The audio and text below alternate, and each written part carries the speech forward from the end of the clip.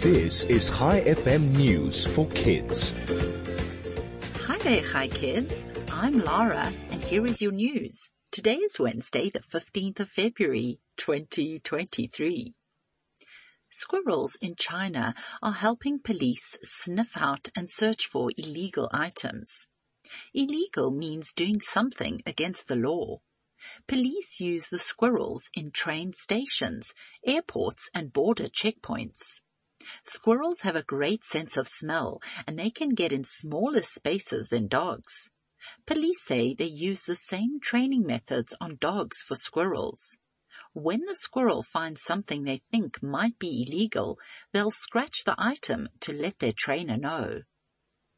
Meanwhile, the military in the United States is trying to solve a mystery around 3 flying objects that have flown over America's skies in the last week. Officials are not sure what they are and how they were able to fly. The objects have been referred to as UFOs, unidentified flying objects. The U.S. military shot down the objects, but are investigating them and trying to figure out what they are. And finally, the Volunteer Wildlife Service volunteers spent the weekend watching fire zones in Steenbras Nature Reserve and Hottentots Holland Nature Reserve in Cape Town. They are trying to protect the area from spreading more fires. The organization's team has grown to 200 volunteers.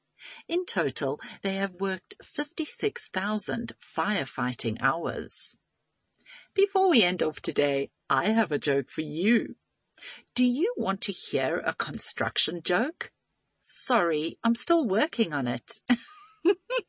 Thanks for listening. I'll be back with you again tomorrow morning with more news for kids. This is Lara, over and out.